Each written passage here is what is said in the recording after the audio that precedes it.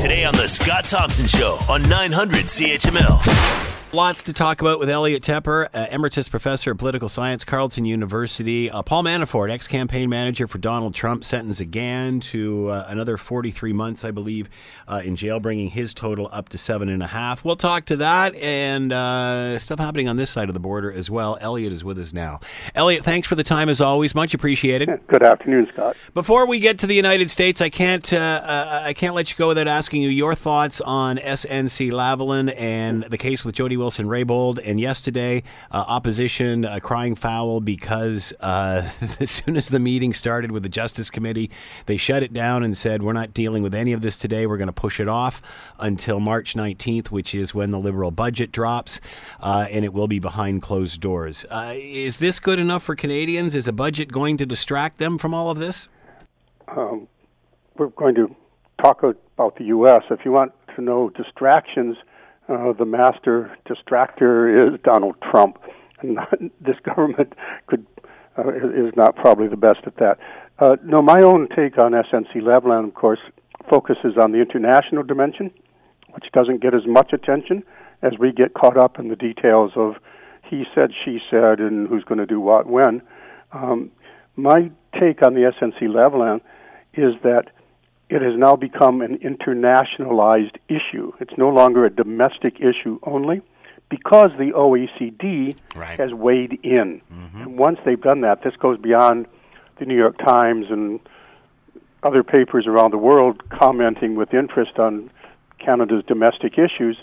This has now officially become of attention to an international organization, which Canada helped co-found, and which under an anti-bribery component of that OECD, which we helped author. We were co-authors of this. Mm-hmm. So the whole purpose of it was to say, if we all gather together, 44 states now that are advanced economies, if we agree that we will not take act, we will prevent our own companies, private companies, from doing bribery. It will reduce bribery internationally and globally, and that's win-win for everybody involved. And the OECD said under that, and again, we helped draft it, you cannot use job loss for your companies domestically as an excuse for not having to report back to us under this anti-bribery convention. So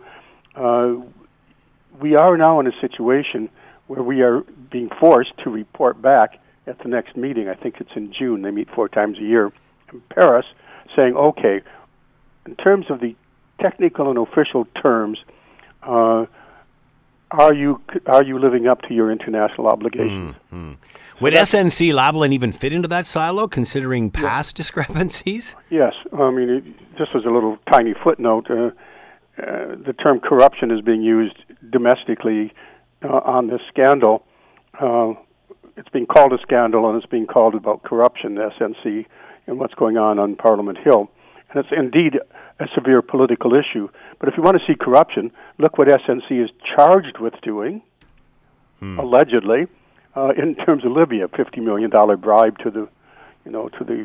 So this is just a tiny footnote, but our definition domestically of what is corruption, I think, is interesting. But there's a second part to the SNC international implications for me, and it has to do with the fact that the international order, which has preserved peace and prosperity for 70 years, built around a lot of institutions, including the EU, and that's now under. I've been talking a lot about Brexit, but all of the institutions that have sustained the international liberal order for so long have been threatened by populism and by the rise of nationalism. Mm-hmm. And the forces fighting that have traditionally been the U.S., the U.K., the EU, and they've all been weakened. Yeah. We were among the very last pillars of support that had not been weakened, and SNC-Lavalin case will weaken us at a time when that international order is under threat. Why does the Prime Minister not make the call and just put this all behind him? Why is he hitching his post to SNC-Lavalin? Of course, we know the Quebec connection, but at the end of the day, many are now questioning whether the new Attorney General will do what the old one wouldn't do. So why not just make that call and get that right off the table? Well, I try scrupulously to avoid talking about domestic intricacies of politics, but I'll refer back to the OECD. We are bound by our signatory, it's a part of our law, part of our obligations, to follow what the OECD has set out under their anti-corruption convention. Right. So we should be doing it. We should be doing it anyway. That? Yeah. And will Lametti be able to stay within the confines? It isn't a matter of domestics anymore. This is an international issue. Yeah. We can be named and shamed. So going through the intricacies of what we commit ourselves to, can Lametti, to answer your question, do what you just suggested? And I think that's doubtful. All right, let's move south of the border because we could be talking about this all day as well. Obviously, Paul Manafort sentenced for a second time in regard to, and I guess it could have been a lot worse than what it was, but 2 counts of conspiracy against the United States included a range of conduct from money laundering to unregistered lobbying. Second count related to witness tampering, and then, of course, convicted of bank and tax fraud back in Virginia the week earlier. 47 months there for a total of 7.5 years. And then they're talking about New York prosecutors announcing that there's 16 new charges, including residential mortgage fraud.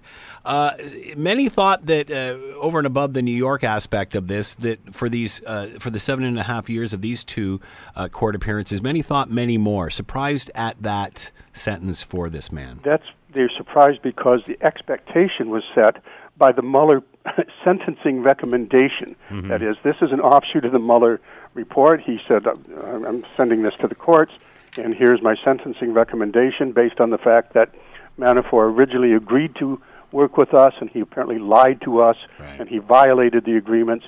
So we think the full scope of the law should be applied under these infractions, and that would give you 19.5 to 28 years. And the first judge said, no, we think 47 months is adequate. Anyway, it's now added up in a second court case. And as you just pointed out, immediately after that, these were federal cases, the state of New York has said, we have our own 16-count indictment. We want him in our court.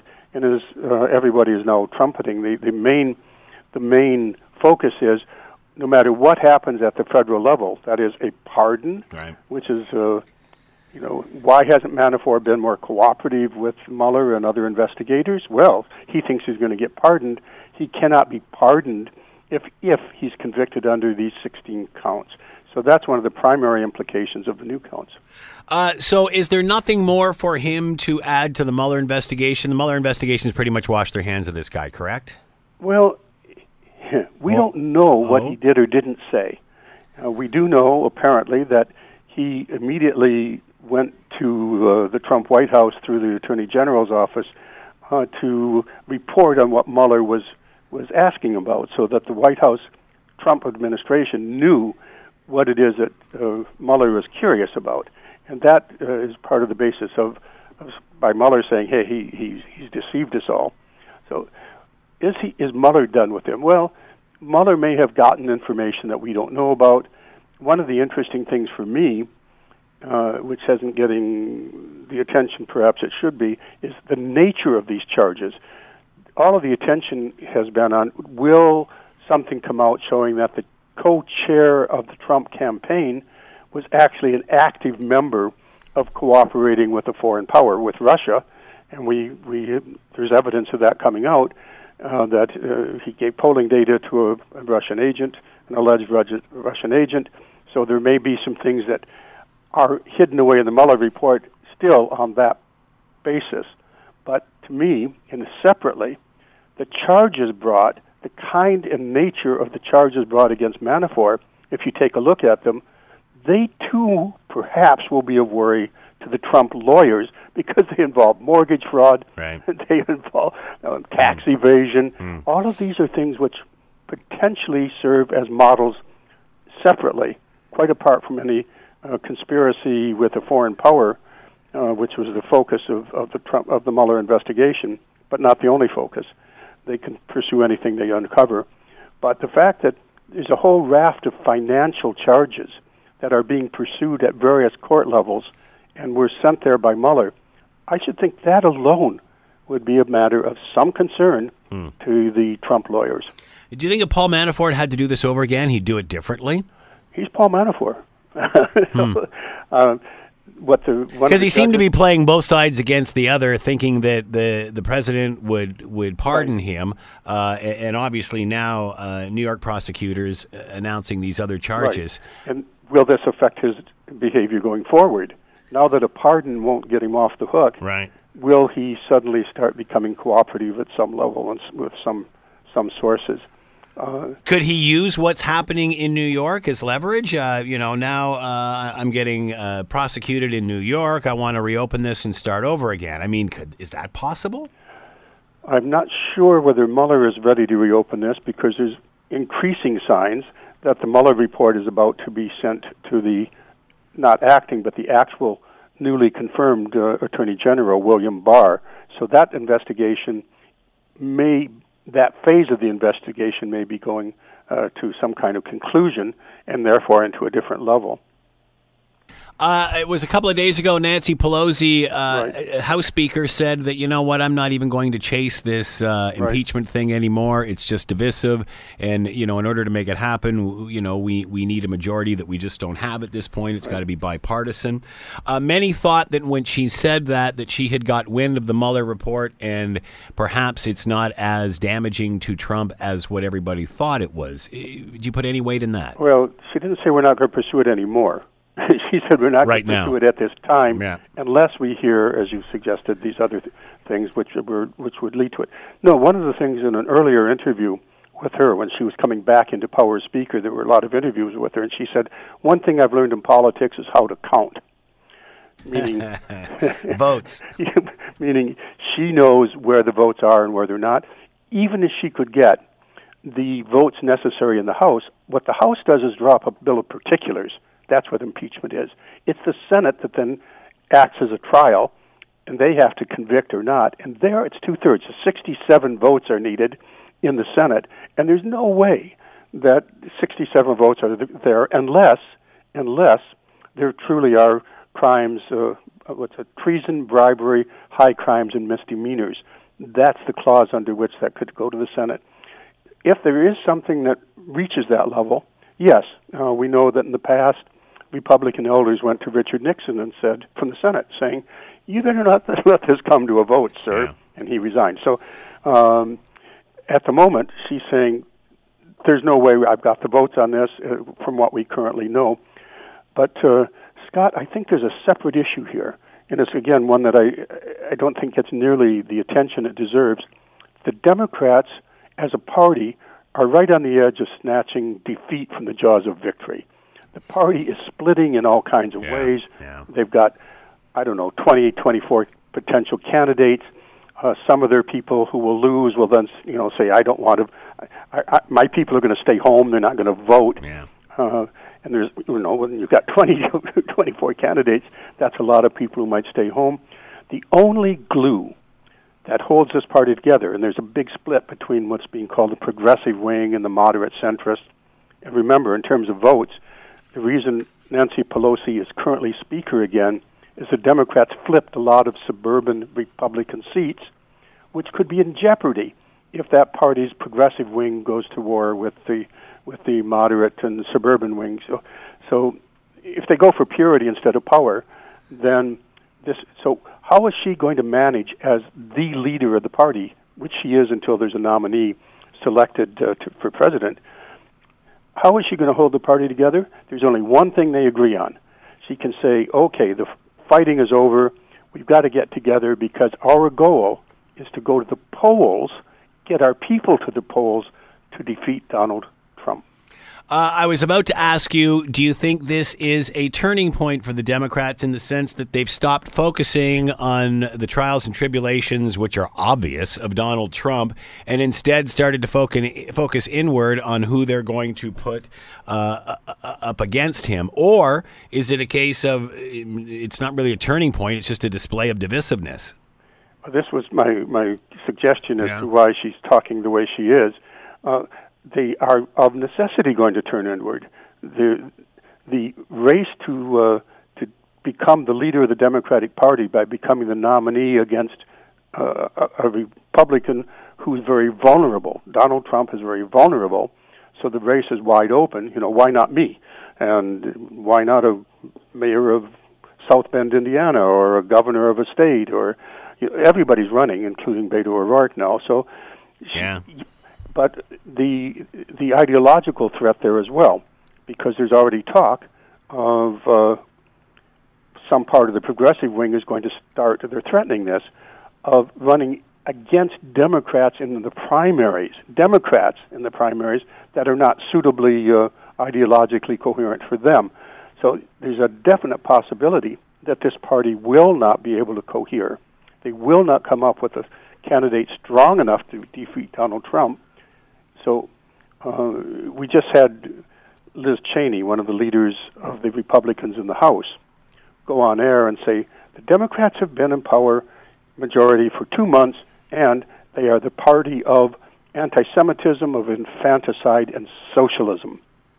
This is potent. Yeah. This is very potent. Yeah, they're very much trying to very much trying to paint the divisiveness in the Democratic Party as a rise in socialism. Yes. And especially with what's happened in Venezuela and such. Sorry, go ahead. And create so it's a wonderful slogan because it creates divisions further within the Democrats and it unites the base and activates the Republican base. These are culture wars now. Whatever happened to, Medicare and clean air and clean water, good jobs, all that goes out the window if this is a culture wars election in the looming. So if the economy holds, Scott, and if these many, many legal perils for the president don't catch up with him between now and the November 2020 election date, the Republicans stand in good shape. Yeah, it seems that the Democrats are almost having very similar issues to what the NDP party is having in Canada, in sense that they're fighting between sort of an extreme left-wing ideology and how to bring the party into the mainstream in order to get enough votes to succeed. Well, the one key difference, of course, is that the Democrats are the mainstream. Yeah. They've held the president. There's only two major parties there. Yeah. And the equivalent of the Green Party in the U.S. took just enough votes, it's argued, away from Hillary Clinton in key states, just enough to allow Trump his electoral fluke. So the game is afoot. Has Trump calmed down a bit in the last few months, do you think, since the Dems took control of the House? Calmed down. I think or have we just got used to him? This is one of the concerns all along has been, and this is a cliche now in the news, you cannot normalize this behavior. Yeah. The kinds of things that we've come to see from him day to day to day, the kinds of behavior that would eliminate any other politician from contention and possibly put them in legal jeopardy, it's just become normalized. Something that would be the news cycle for days and months and weeks and subject to investigations in the House or the Senate, it gets washed away by the next day's statements. So he has no reason to calm down. It's working for him. Do you think the pendulum will swing back, or is that the new normal? Well, that's why we have elections. Yeah, good point. This is America's capacity for renewal. Right now, again, if the economy holds and if the legal issues don't catch up with Trump, he's sitting in a fairly good position for re-election. Also, he's far better prepared. The electoral machinery and the finances are much, much greater this time for the Republicans and for Trump than they were when he actually got elected last time. Good point. Elliot Tepper's been with us, Emeritus Professor of Political Science, Carleton University. Elliot, always a fascinating discussion. Thanks so much for the time. Much appreciated. Oh, you're very welcome, Scott. The Scott Thompson Show, weekdays from noon to 3 on 900 CHML.